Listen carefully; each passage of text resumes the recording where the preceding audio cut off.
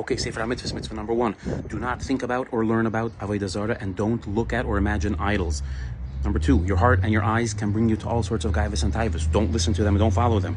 Number 3, do not do the opposite of benching Hashem.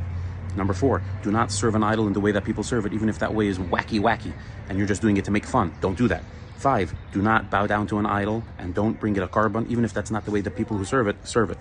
6, don't make idols for yourself, and don't ask someone to make one for you, even if you're not planning on using it as an idol. 7, do not make an idol for someone else, even if that person is not Jewish. 8, don't make a statue, even if you just love statues. 9, do not convince people to serve Avodah Zarah chas v'sholem. That's called a madiach.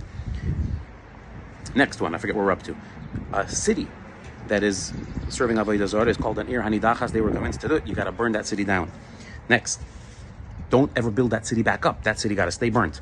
And lastly, we do not save anything from that city. Everything got to be burnt up.